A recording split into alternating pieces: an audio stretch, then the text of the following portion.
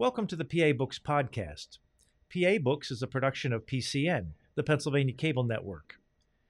This program features interviews with authors of books on Pennsylvania people, history, sports, business, nature, and politics. While the focus is always on Pennsylvania, topics like the Revolutionary War, the Battle of Gettysburg, the Industrial Revolution, the coal and steel industries, and authors like John Updike, David McCullough, and John Grogan have a universal appeal. We hope you enjoy this podcast. This is PA Books, featuring authors of books about Pennsylvania's people, politics, history, business, and recreation. This week, author Sally Keene discusses her books I Am Regina and Moon of Two Dark Horses.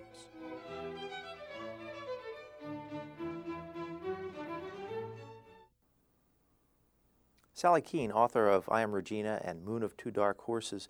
When did you decide you wanted to be a writer?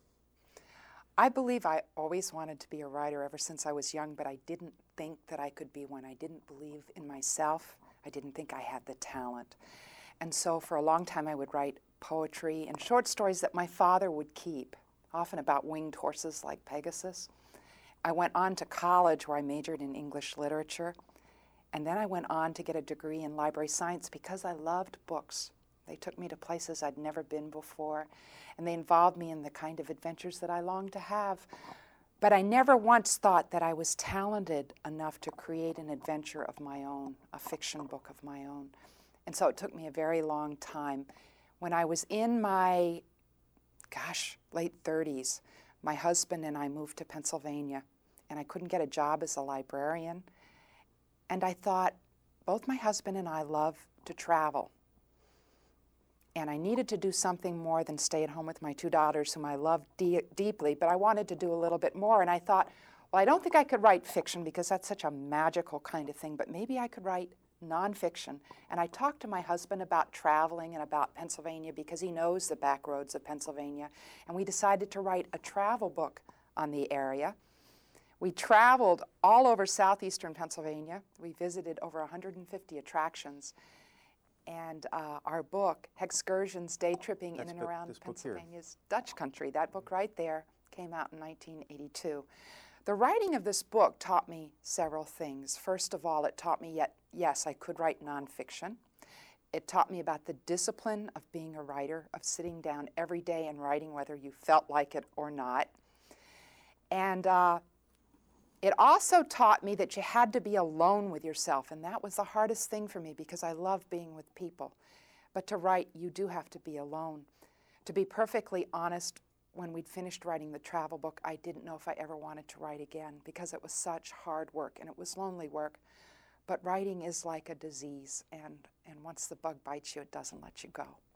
So after I finished Excursions, I decided I wanted to try something else. I wanted to try fiction. And so I took a course in writing fiction.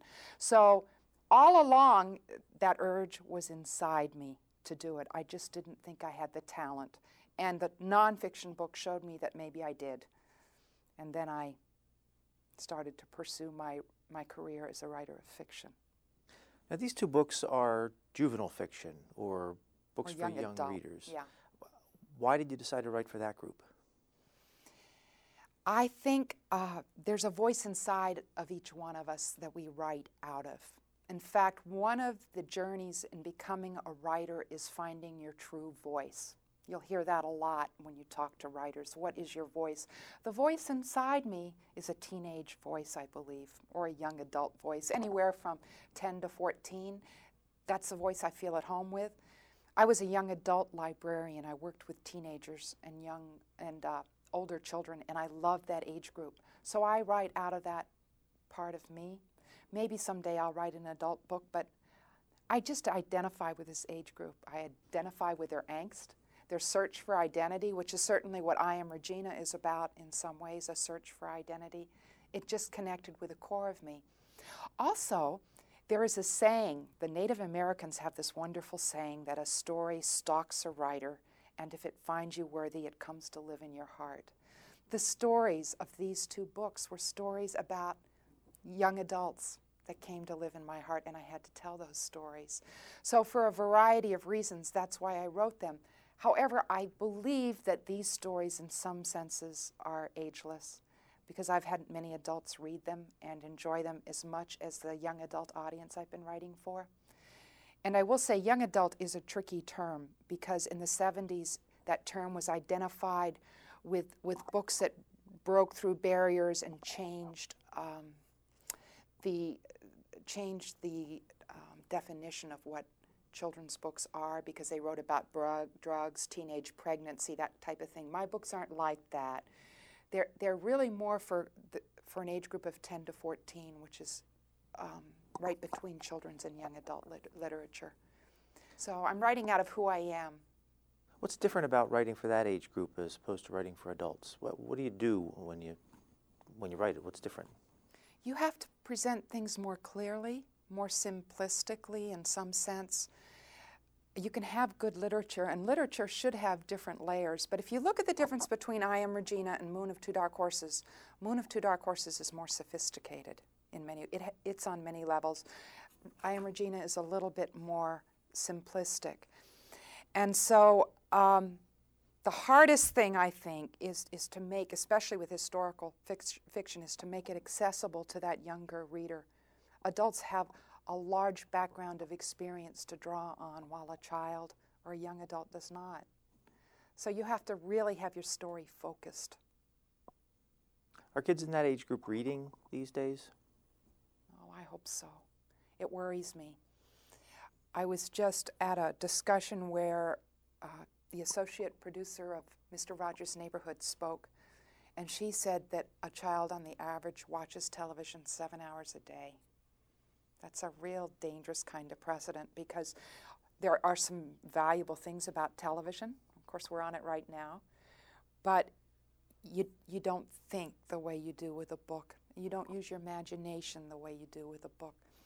And also with the internet, with the computers taking up a large amount of time, I would hope that kids continue to read and have it to be a vital part of their lives, because if they don't, I'm worried about what's going to happen to civilization. I really am. I do a number of school visits, and I visit middle schools, and several teachers have told me now that children are starting to think in sound bites, that they have trouble reading long passages, understanding them, and then writing an essay about them. So that's worrisome because I think life in all its richness is about being able to make connections between things. And you can learn to do that through reading. I don't think you can learn it through sitcoms where your attention span's 15 minutes and then you've got a commercial in 15 minutes again. So I certainly hope that reading is still a vital part of young people's lives. Is there a way books can compete with television? Compete. I don't like that word, compete. A book is a private thing between you and the book. When you read a book, you create a reality, whereas television is more of a public thing, and it's the producers and whoever is putting on the program sort of telling you what to think, what to believe, whereas when it's just you and a book, you create your own reality. And I just think that's very valuable, and a book can take you more inside people's heads. You get to walk in their shoes far more than you could with a television. I don't like to see them competing, maybe complementing each other, because you can learn a lot from television too, as I'm sure you know. But I hope everybody makes time for reading in their lives, or something is really going to be lost. Let's talk about this first book, I Am Regina. This came out in 1991? Yes. Is that right? And it is about, can you tell us what it's about briefly? Yes. First of all, I'll tell you where I came across the story because it's kind of interesting. When my husband and I were researching our travel book, Excursions, we attended the Kutztown Folk Festival. Back then, they used to reenact a kidnapping of a young girl by Indians during the French and Indian Wars. And I never saw the reenactment. I went to the folk festival, but I never saw this reenactment. But I read about it in the program. And what amazes me to this day is how 2 lines in a program could lead me into writing a 240-page novel. But I was curious. You know, I knew there had to be more to the story than just a kidnapping, and indeed there was. Regina lived, before she was kidnapped by Indians, outside of Selinsgrove, Pennsylvania. And where's that? That's just north of Harrisburg. It's not that far from where we are right now. She lived on a farm with her mother and her father and her 2 brothers and her sister, Barbara.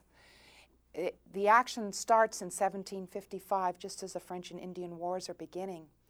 The Indians come down over the Allegheny Mountains and they attack Regina's home. Her mother is away at the mill having the grain ground that day, and Regina's at home with her father and her sister and her 2 brothers when the Indians attack the cabin. They kill the brother and the father, and they take Regina and her sister captive. They take them out into the wilderness, and at a fork in the Indian path, Regina is parted from her sister Barbara. She's taken to the Ohio region. Now, Regina lives 9 years with the Indians out there. She's forbidden to speak the white man's tongue. She's dressed like an Indian. She's expected to act like one. And initially, she hates the Indians for what they've done to her family. But gradually, as she comes to understand them and live with them, she begins to see their side of the story and what's been happening to them during the wars. Anyway, during her captivity, she is forbidden to speak her white man's language, but she remembers several important things from her childhood.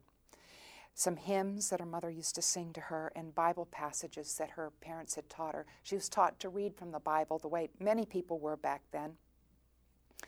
And during her captivity, she undergoes some traumatic experiences. And so she does lose all memory of her home and family, even her white man's name. The only thing she remembers are these hymns and these Bible passages. After a 9-year captivity, Regina is freed by a man named Colonel Bouquet. He takes her, along with other captives who've been taken during these wars, to Carlisle, Pennsylvania, which again is not far from Harrisburg. And ads are placed in all the newspapers. If you've lost a relative in the war, please come here to claim them. Well, the day that everybody comes to Carlisle to claim their lost relatives, Regina can't recognize anyone in the crowd. And of course, she doesn't speak the language. She speaks Indian. And there is one old woman who seems to recognize her, but the woman's hair is white like snow. And Regina, in her dreams, she's seen her mother with hair the color of the hickory nut and pale skin. And this woman looks at her, and Regina thinks, I don't know this woman. I wish I did. Her face is kind. I'd love to have her for my mother, but she doesn't look familiar. The woman, in turn, sees something in Regina that reminds her of her daughter. And she turns to Colonel Bouquet in despair, and she said, you know, that girl over there looks a little bit like my daughter might have looked, but she's tall, she's grown up, she looks like an Indian. I mean, what is there that might help me recognize her?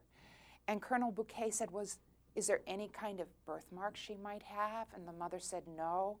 And he said, is there anything you might have done for her when she was a child, something very special that she would never have forgotten? Well, the mother said, I used to sing for her. And Colonel Bouquet said, well, sing for her now. And so the mother starts singing this hymn that has brought Regina such courage in her time of hardship. And Regina joins her in singing it. And that's how the two of them are reunited. So it's a beautiful, beautiful story. It's a compelling story. And I had that to work for when I was going to write this book. And it wasn't an easy story for me to tell. It took me 3 years to write it. And at times I felt like giving up. But then I thought, my gosh, it's such a gorgeous story. And I had this picture of a tombstone that we have here that I hung on my wall. The inscription on it reads, Regina Leininger, in legend Regina Hartman, as a small child held Indian captive 1755 to 1763, identified by her mother singing the hymn, Allein und doch nicht ganz allein. And so when I felt like giving up, I would look at that and think, I have to tell this story. And I think the beauty of the retelling is not only Regina's courage and faith in times of hardship, but how she came to love and understand what the Indians were going through during this difficult time. She goes through a real transformation, as I did researching this book. I've told a lot of people that when I was growing up, I didn't like history, because I thought history was just the dry memorization of names and dates, and I had trouble memorizing things. It wasn't until I met Regina that I realized that history, even the word itself, is composed of story. And I think it's a story that grabs us reluctant historians into a love of the past. And it's a story that makes us realize that history is as much a part of the present as my sitting across here from you. I mean, it's a part of us. There is a scene in I Am Regina where the soldiers come to rescue her. And at that point, she has such loyalty to the Indians. And the woman who's taking care of her, she was a harsh woman, but in some ways she was loving. Her name was Wolfen. She called Regina flesh of my flesh, bone of my bone. And the white soldiers come to rescue her, and they tell Regina, we've come to take you home, to your white man's home. And Regina can't remember her white man's home except in dreams, but there's a longing for her to find it. So she feels torn in two between the Indians with whom she lived 9 years of her life and the whites with whom she lived 10. And there's a line she cries out, who am I, in that passage.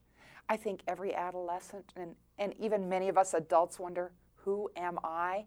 That's something universal that transcends time. And so I would hope with historical fiction that when children read it, they can realize that what happens in the past is very much a part of the present also. So this was a book that was transformational for me. It changed my life in many ways. Can you give a little bit of background? You said the French and Indian War. Who fought in that, and how did the Indians get involved in it? It was the French and the British fighting over a land in America. And the French always seemed to be closer to the Indians. They treated them with respect, and they seemed to be more grounded in their way of life. So the French would gather Indian allies to fight against the British. The British, in turn, would gather allies to fight against the French. They were fighting for the continent. And of course, the white man's wars inevitably involved the Indians in it. So French and Indian Wars is really kind of a misnomer. It's really the French and the British fighting for the land, the New World, but they drew the Indians into it. So I suppose the British named it, I'm not sure, I'm not a historian, but perhaps the British called it the French and Indian War because oftentimes the French and their Indian allies were fighting against the British. And there were these Indian kidnappings? I mean, that's historically Oh correct? my goodness, yes. There were frequent kidnappings, and I can understand why. But Indians, unlike the whites, adopted their captives and often adopted their captives and made them part of their families.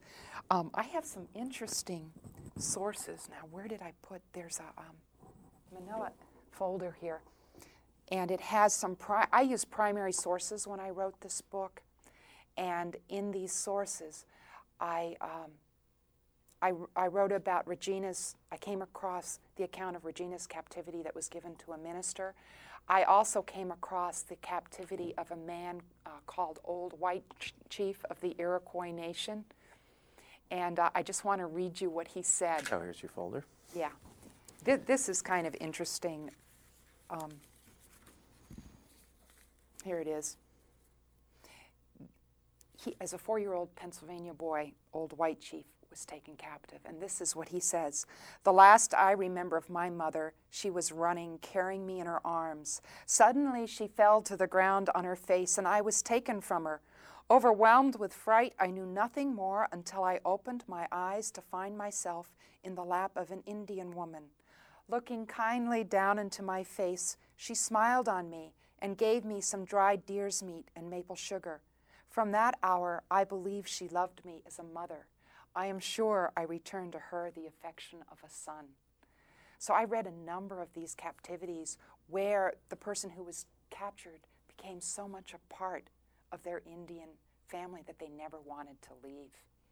So yes, this was very, very common. In fact, in my book, I Am Regina, there's a woman in it named Nonchetto who befriends Regina and is very loving. She's almost like a mother to her. Nonchetto, I don't know if she truly existed in fact, but I drew her from the many cases of kindness the Indians showed to whites during captivity. So she's a composite of people that I read about. But yes, this happened very often. Another incident I came across was when Regina is being returned to the white soldiers, she travels to Fort Pitt in a wagon, and there is an Indian woman in the wagon with her. And this Indian woman is married to, it's a white woman, and she's been married to an Indian, and she's had children by that Indian. And she says to Regina, when I return to my white family, will they have anything to do with me? Will they associate with the wife of an Indian chief? And she said, and my husband, who has loved me so, how can I desert him? That night, after she told Regina this, she escaped from the white soldiers, and she went back to live with her Indian husband. So this happened. This was very common. So the reunion in Carlisle actually took place? That's historically correct? Oh, yes, yes. The beauty of this story is I was able to find many primary sources. Not many, but several that I could base it on. When Regina was freed from her captivity and she went back to live with her mother, she asked for a hymn book and the copy of the great book in which God speaks to man. That's what she called the Bible. So her mother took her to see the Reverend Henry Melchior Muhlenberg, who was a prominent Lutheran minister who lived outside of Philadelphia. In fact, he was a founder, I believe, of the Lutheran Church in America, and Muhlenberg College is named after him. Anyway, she went to see him. And he was totally amazed because she could not speak, her native language was German. She could not speak German for everyday talk. But when he opened the Bible, she could read whole passages of it aloud in German. And so he wrote down her account in his pastoral reports, and that's how it comes down to us today. Now, the interesting part was he did not write down her last name. And so there has been two strains of stories that have come down to us. Many people say Regina's last name was Hartman. Others say it was Regina Leininger. And so on the tombstone, you have Regina Leininger in legend, Regina Hartman, because two strains of stories came down to us. The reason Regina Leininger was settled on was because the Pennsylvania German Society did a lot of research into this story. It's well loved throughout all this area. And they discovered Regina's sister Barbara escaped from the Indians after 3.5 years of captivity. She went to Philadelphia and gave her account to a writer there. And her account gelled with what happened to Regina when she was kidnapped. So they put the two accounts together and were able to figure out that she was indeed Regina Leininger. However, there may have been a Hartman that underwent a somewhat similar experience. There are Hartmans to this day that believe that Regina is a Hartman. And to them I say, for me, whether she's a Hartman or a Leininger, it's the beauty of her story that truly matters. It just grabs your heart. How did you find all these accounts of this story? Well, I'm a librarian by trade, and so I just started researching it, and it is local history, and the Allentown Public Library has a wonderful local history room, so I started there. And I just started to browse through the Pennsylvania German Society proceedings, and I came across all this research they'd done on Regina. And from there, I was able to go to the primary sources. They even quoted the primary sources verbatim, and so I was able to get that. I traveled also to Carlisle, Pennsylvania, visited the Historical Society there. I found something very interesting there. I believe it was in part of Colonel Bouquet's papers. In his orderly book, I found one of the first examples of germ warfare, what I would call germ warfare in America, where Bouquet orders his soldiers to leave blankets infested with smallpox along the Indian trails. That shocked me. But you find little nuggets like that when you're doing this kind of research. I also went to the museum in Harrisburg. You have a wonderful Native American exhibit there, and I got information there. In Allentown, we have the Lenni Lenape Museum at the Trout Hatchery, which is wonderful. That gave me wonderful details, like Regina gathering milkweed floss to absorb her monthly flow. Well, that was the kind of thing that I got from that museum. It had that real earthy kind of stuff that you need. You need those details to make a story come to life. My editor calls it verisimilitude. It's using lifelike details to bring a story to life. So I tried to root it as much in history as I could, using the kind of details that would make it come alive. You said it took 3 years. Once you sat down and had it written, wrote the last word, what did you do with the manuscript? Well, that's not quite how it worked. The reason it took me 3 years, I should explain. First of all, I decided I couldn't write fiction at that time, so I tried a nonfiction article. So I wrote it for, I intended to put it in a book about wilderness women who lived on the Pennsylvania frontier. I had all these marvelous stories I'd come across while doing the travel book. And I approached the publisher of the travel book with a proposal for this Wilderness Women book. And while he was interested in it, his marketing staff thought there would not be enough of a market for this kind of book. And so then, so they turned it down, and I didn't try to market it elsewhere. And then I tried to tell Regina's story as a magazine story for a historical magazine based in Pennsylvania. Initially, they were interested, but then they turned it down. And I think I know the reason why. I'd already begun to fictionalize the story. So then I put it away while I developed my craft as a fiction writer, and I sold magazine stories and things like that. And then it began to haunt me. It began to stalk me from my file drawer. And so I took it out, and I thought, you know, I'd done a lot of the research. And I sat down to begin that first chapter, and I couldn't get inside her head. Because when you write fiction, you've got to know your character. You've got to get inside them. I struggled for 9 days with point of view and tense, you know, whether I tell it in third person or first person. Suddenly, I started to write this novel in first person, present tense. I would never recommend that for anybody wanting to write a novel that encompasses 9 years of history. But that's the way the voice, as I talked about much earlier in this program, came to me. And it was a kind of lyrical voice speaking in present tense. And so suddenly that was a magic. That was my muse connecting with me. And then I was on my own, and then I had to really work to get the story together. I'd written, I'd say, maybe 9 chapters, and I went to a writer's conference at Trenton State College. Every year they have a writer's conference. There was a workshop there given by a local author from around here now, from Lancaster, Pennsylvania, Judith Gorog. She writes marvelous, scary stories. She's a great writer.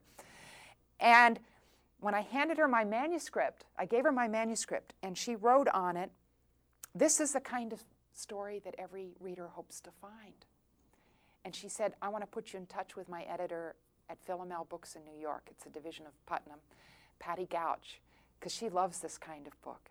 And so I talked with Patty Gouch, and she had me come up to New York to talk to her about my book. And I sent her more chapters. I sent her what I thought was a novel at that point.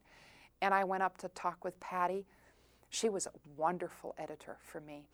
First of all, she said she loved my voice, the way I told this story, and that was one thing she'd never change. But I didn't have a middle to my book. You know, I had this beginning that I'd worked so hard on, this wonderful ending where Regina's reunited, and I had no middle. And of course, that was the life in the Indian village. And furthermore, I've been brought up in a Navy family where you don't show your emotions. And so the whole book was told from a distance. So she went through the manuscript, and she kept saying, "How does Regina feel here? How does she feel?" And it was so painful for me because suddenly I had to get inside, really get inside this character and show how she felt about what was happening. And so I left that day without a contract, and my mind was reeling. I mean, this was novel writing. This is the difference between history and historical fiction, because you have to get into the heart and mind of a character living over almost 250 years ago to show how they felt. That way you can connect with your reader today. As I said, that emotion that transcends time. So Patty, I worked for 7 months, and then I sent her the revision, and we went back and forth, I believe, 2.5 years before I got a contract on the book. And when I did, you know, I just thought that this is the most glorious thing that could ever happen. But she brought out the very best that was in me, which is what every editor, I think, should do. So that's when I said it took 3 years. I knew the story, by the way, 9 years before it was published. 3 of those years, I worked with Patty on the novel version. Those other 6 years were time spent in the file drawer, time spent trying to write a magazine story, time spent trying to write a nonfiction article. So I'm stubborn. I don't give up. and nothing comes easy for me. But when I talk to kids in schools, I say, look, if you have a dream and you're willing to work hard at it, it'll come true. Maybe not exactly as you had planned, but it'll happen. So don't give up. So it happened for me. So when the book came out, how did you promote it? My publisher did a lot of it at the time. The book, I've given talks. I've talked to teachers. I talked at NCTE this fall, National Council of Teachers of English. I've visited schools, although I don't go to schools to promote the book. I like the kids to have read the book because they need to know the story, but just to talk to them about writing and the wonderful discoveries you make while writing and pursuing your dreams. But I think the book has really promoted itself. Because it's a great story. Apart from my retelling of it, the story is a great story. And it was picked up in paperback by Bantam Doubleday Dell. And just to show you the power of this story, I'm not boasting because this story is a true story that's come down to us. It's 4 foreign countries have published it. It's come out in, the first one that brought it out was Denmark. And I thought, my goodness, that's the You brought second some of those along. Yeah. This is the Denmark? That's the Danish version. You can tell they used the same cover. Same cover as the paperback and as a This version. hardback. And I asked myself, well, why would Denmark bring out a story based in American history? Well, number one, the Danes are fascinated with Native Americans. They've recreated a Native American village over there. Plus, the story of a mother being reunited with a daughter grabs your heart. Then it came out in Germany. That's the German version. And of course, you can tell why they would have a German version because she emigrated here from Germany. And I talk a little bit about that in the book. The cover is quite different. And as is the title. The title is Regina Schwarzervogel, which means Regina the Blackbird. And that was her Indian name was Skinak, which means hair black as a blackbird's wing. And so they changed the title and they changed the cover. The next one to come out was the Italian one. That's in back of the Flemish. La Canzone di Regina. I don't speak Italian. I wish I did. And again, they took a different scene to illustrate. Children love this cover. They like the immediacy of it. And what I find is interesting is the faces look Italian of Regina and the little girl Sarah who's kidnapped with her. Each culture sort of makes a cover appeal to their people. And the title means the Song of Regina, which is a beautiful title as well. So it finally came out just this year. This came out in Belgium in Flemish. Ik ben Regina. And of course the art style is completely different. I don't know if we use this kind of art over here in the United States. I've shown this to classrooms and some kids really like that kind of art. They say it grabs them. It's a little different to me. It feels very stylized and stereotypical. But again, the audience is different. So it's really promoted itself and it's being used a lot in classrooms across the country, which is really nice. And I'm fortunate because I'm not too good at promoting. So. Did you come up with the title, I Am Regina? No, I didn't. I had a terrible time with the title. I was calling it Alone Yet Not Alone Am I from the hymn, which is a terrible title, The Captivity of Regina Leininger. One day I met in New York with my editor and the assistant editor, and I said, I don't know what to call this book. And Patty looked at her assistant Tracy, and she said, we were thinking of calling it I Am Regina. And I thought, wow, because it's a story of identity. In the long run, who am I? Where do I belong? And it's not till the very, very end when her mother's holding her and saying Regina that she realizes, I am Regina. That's who I am. The one thing about the title is that it might turn boys off because they think it's just about a girl. But I have found that, and boys are funny. Girls will read about boys, but boys don't necessarily want to read about girls. But I found that once boys get into the story, they enjoy it as much as girls do. But when I've asked children about this title, some of them like it and some of them don't. Has anyone ever talked about making it into a movie? I think it would make a fantastic movie. People in classrooms ask me all the time, And I know that maybe some studios had looked at it, but nobody has done it yet. But I do think it would make a beautiful movie. Now, you brought along some artifacts. Yeah. Can you show them to us and Sure. tell me how you use them? I brought along artifacts from both white and Indian culture. Because I write about the past, and because the past was hard for me to get in touch with initially, artifacts help me.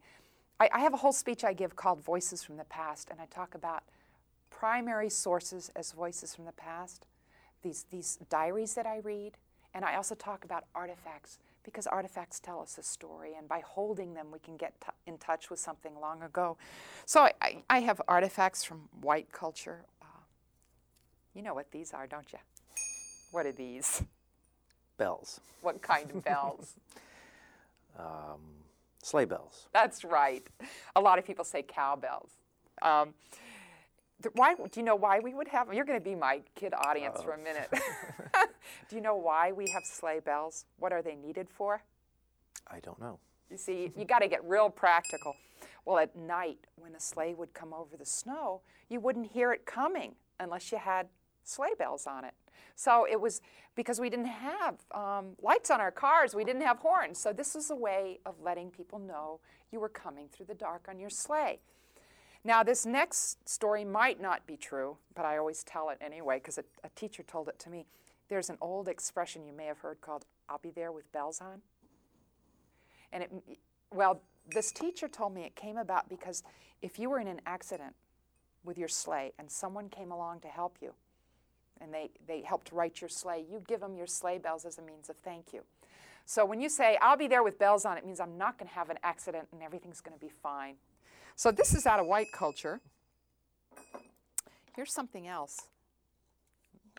I bet you don't know what this is. You know? A cookie press. No. That's a good guess, though.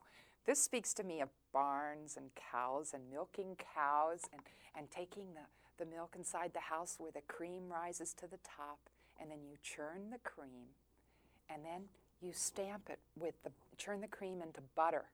This is a butter mold, and you stamp this pretty flower on your butter. So it speaks to me of pride and the love of the fancy, like the fancy Dutch. This comes down through my family, and I had relatives who lived in Pennsylvania. How old is that? I don't know. It may have been my great-great-grandmother's. But it comes out of a past that a lot of children aren't aware of. I don't know how many children have ever milked a cow or just had a cow to get milk from. So I keep this, just to remind me of how basic life used to be. In Regina, she has to go out and club mice for food. That's really basic. That's hard, and that's what happened. They had to do that. So this is from white culture. Now let me show you something completely different after I get a drink of water here. Now look at this. This, of course, comes out of the Native American culture, which is so different from our own. Do you have any idea what this is made out of? It was an animal that was extremely important to the Eastern Woodland Indians. And it was not the buffalo. The deer. The deer, right. They couldn't have survived without the deer. This is made from the leg bone of a deer, and these are deer hooves. This is a rattle, and it would be used for ceremonial purposes or at a dance or if someone was sick. And I found, in my research, it was amazing the uses they made of the deer. They'd use the sinew for sewing. They would use the intestines for stuffing in the stomach. They would suck out the marrow. They would make bone needles out of it. They would use the brains for tanning deer hides. In I Am Regina, there's a scene where she has to tan hides and boil brains, and it was a terrible task. So this comes out of the Native American culture. And this, of course, is a bone whistle. It's made from the wing bone of a turkey, because wing bones are very light and hollow, so you get the marrow out of it and you can make a whistle out of it. I've never blown an eagle whistle on television, but I'm going to do it now. Are you ready? Be my guess. This is to call eagles, but I never can do it right. The fellow who sold me this knew really how to blow it. It was beautiful, and you could just imagine someone standing on a cliff blowing it and an eagle soaring down. So I've never yet brought an eagle, although some kids have told me that they thought they could do it. That's Native American culture. And here's another one. Someday they'll make TV so you can smell things, because this smells wonderful. This is a smudge stick. You can smell it. It's made of dried sage. It's going to get all over your carpet. Mm-hmm. Isn't that wonderful? Yeah. And the Indians would burn a smudge stick, again, for ceremonial reasons, or to drive. They were made of different things. This is sage, but they would make them out of different things, or to drive mosquitoes out of your hut for a variety of reasons. I burn smudge sticks sometimes when I'm creating, especially with my second novel, Moon of Two Dark Horses, because I'm telling that from a Native American point of view. And so I would burn smudge sticks. It's like an Indian incense. I wanted to show you something. I love this artifact. This leads into a great story about the second book. This is do you know what this is? No. You're not going to even try to guess. This is a net stone. It was used to weigh fish nets cast in the Susquehanna River. The shad used to swim up the Susquehanna. In fact, now they used to swim up the Delaware River too, and now they have fish ladders so that the shad can swim upriver. And so every year in April, the Delawares would net the shad, and this might be 1,000 years old. And it comes from an area of Pennsylvania that's now called Athens, Pennsylvania, and it's at the New York-Pennsylvania border. You have a picture of that yes, here. Yes, we do. Let me dig that out. Back in the Revolutionary War, this area was called Tioga Point, and two rivers met here. This was the Susquehanna River that came down this way, and the Chemung River that came down. Just south of this point, of this Tioga Point, there was an Indian village known as Queen Esther's Town, and that is where this net stone comes from. Now, Moon of Two Dark Horses takes place in Queen Esther's Town, and it's told from the point of view of an Indian boy named Kashmu. And I came across this story. It's a story of a quest for peace, really, with an Indian and a white boy. I came across it because when we were doing our travel book, just north of Wilkes-Barre, Pennsylvania, there's a place known as Wyoming. And at Wyoming, there's a historical marker that's placed above this huge rock, a moccasin-shaped rock that's enclosed in an iron cage. And the rock is called the Bloody Rock. According to legend, an Indian queen, Queen Esther, supposedly bashed in the heads of 10 American captives taken during one of the bloodiest battles in Pennsylvania's history, the Wyoming Valley Massacre. When was that? That massacre happened in 1778, in July of 1778, right during the American Revolution. And a lot of people said Queen Esther could not have possibly done this atrocious act because she wore a white man's cross around her neck. She spoke the white man's tongue. She was part white herself. She was known for her friendship with settlers who lived in the areas. Why would she turn on them and kill them?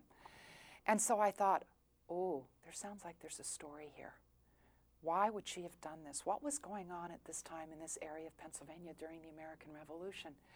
So I started to research Queen Esther's story, and I discovered that her son, her Kashmu, had been killed one day prior to this massacre, and that was the reason given for what happened at the Bloody Rock. Kashmu was real?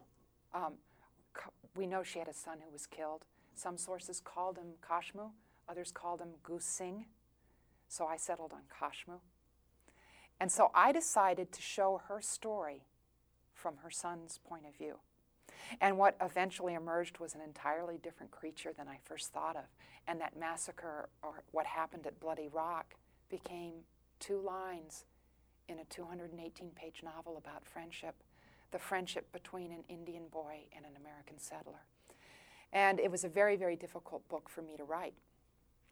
And it took me 4 years. I knew the story 13 years. It took me 4 years to write it because it was a story that hadn't been told before. What happened to this? It was a Delaware Indian village what happened to these people, what happened to the Delawares and to the Iroquois neighbors to the north during the American Revolution, because they were torn in two by the white man's armies. And so this is where this rock comes in, because I traveled to this area several times to write about it. It's a beautiful area. The Endless Mountains of Pennsylvania are here. They're covered in mist. It's a land that the glaciers came down this far and pulled back, so it's a land full of fossils, full of mammoth tusks, and Indian skeletons have been found here that date back to 1,000 years. I traveled all over the area, and a wonderful man named Ted Keir was my guide. And while there, he gave me this net stone. And I would hold on to it while I was trying to write this book. Well, one day, as I was working on this story, a ringing phone startled me, and I dropped the rock, and you can see it broke into 3 pieces. I glued them back together because it meant so much to me, but it wasn't the same. In spite of this, I kept on writing. I had to write through the story. I had to get to the ending. And in the summer, I finished writing through, and I sent the manuscript to my editor. And she'd been working on and off with me for a couple of years on the manuscript. And she called me, and she offered me a contract for the book, even though we both knew it still needed a lot of work. It was highly metaphorical at that point, and we can talk about that later. So anyway, I wrote Ted Keir at Tioga Point, and I said, could you please send me another net stone? It would put me in touch with something long ago and far away, and it would help me tell a story that's been so hard to tell. I feared I'd never hear from him because he was a very busy man, and his wife had been ill. She'd been quite ill. And I didn't. Well, 7 weeks later, I went to meet with Patty in New York, and she talked with me for over 7 hours. I tell kids, can you imagine that? You know, I had marks all over my manuscript. She was trying to bring out the story that was in it. And so I went home that day without a contract, and the next day I went to Maryland to visit with yes, it's dedicated to her and my mother. I went to visit my mother, who was dying of lung cancer at the time. And I stayed with my mother for 3 days. When I came back to Pennsylvania and I saw a manuscript that needed so much work, I said, you know, I don't have a contract yet. Why should I bother myself with trying to tell this story? Is it really worth it? It's too convoluted to sort out. It's such a hard story to tell. And my life is too difficult right now. I haven't signed that contract. I want to burn the book. I just want to get rid of it. I literally wanted to burn it. Well, at this point, this is where a story really stalks a writer. Because at that very moment when I was at my darkest, my dog began to bark, and the mailman had arrived. And he had a package from Tioga Point. And in it were 2 net stones. These are net stones from right below the river where Kashmu's village stood, and a flint blade, an Onondaga flint blade from Karanchuan, which is the sacred hill which figures so prominently in the story. So then I knew, you know, I had no choice. I had to go on telling this story. It was stalking me. And indeed, I did finish it. I wrote another 7 months, I believe, and I got through it, and it came out in the fall of 1995. And it will be coming out in paperback this fall, and it's also been bought by 3 foreign countries, so it will be coming out overseas. So artifacts have turned out to be very important to me, but they're also like signs, like connections we learn to make in our lives that, you know, tell us don't give up hope, just keep on going. And that's what I needed. You know, I needed that mailman to come with a package. Now, this book is different. There's a lot of mysticism in this book, and dreams, and a Manitou Kashmu is looking for. What is a Manitou? It's a guardian spirit.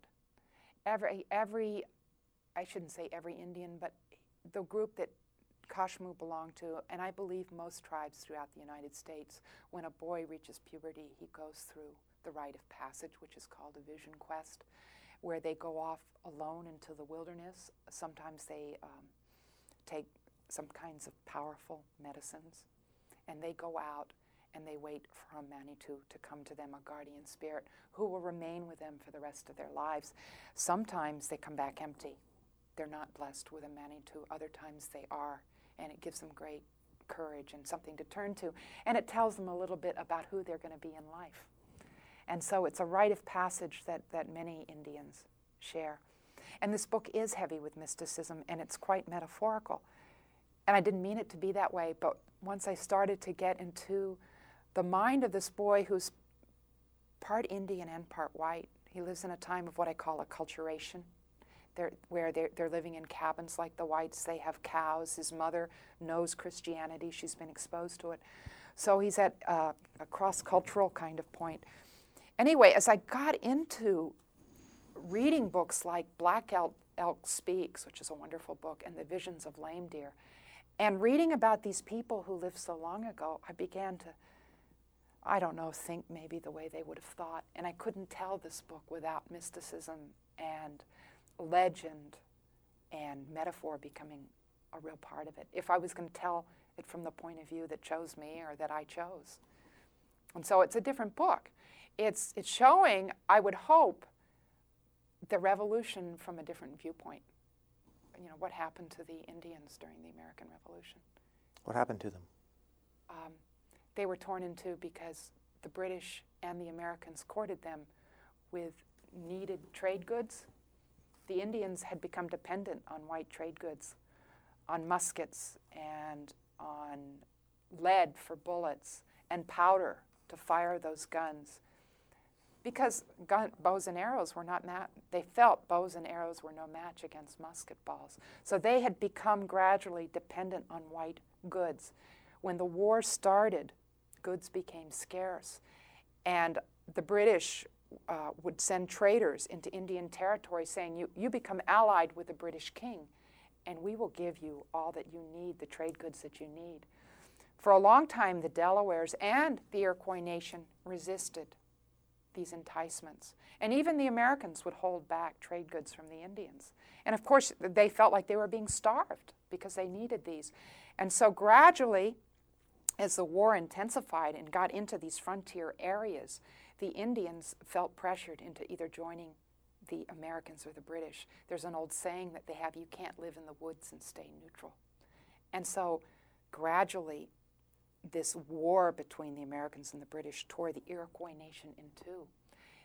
Many tribes allied with the British, the Mohawks, the Senecas, the Onondagas, and the Cayugas, whereas the Oneidas and the Tuscaroras joined the American side, and the Delawares were divided.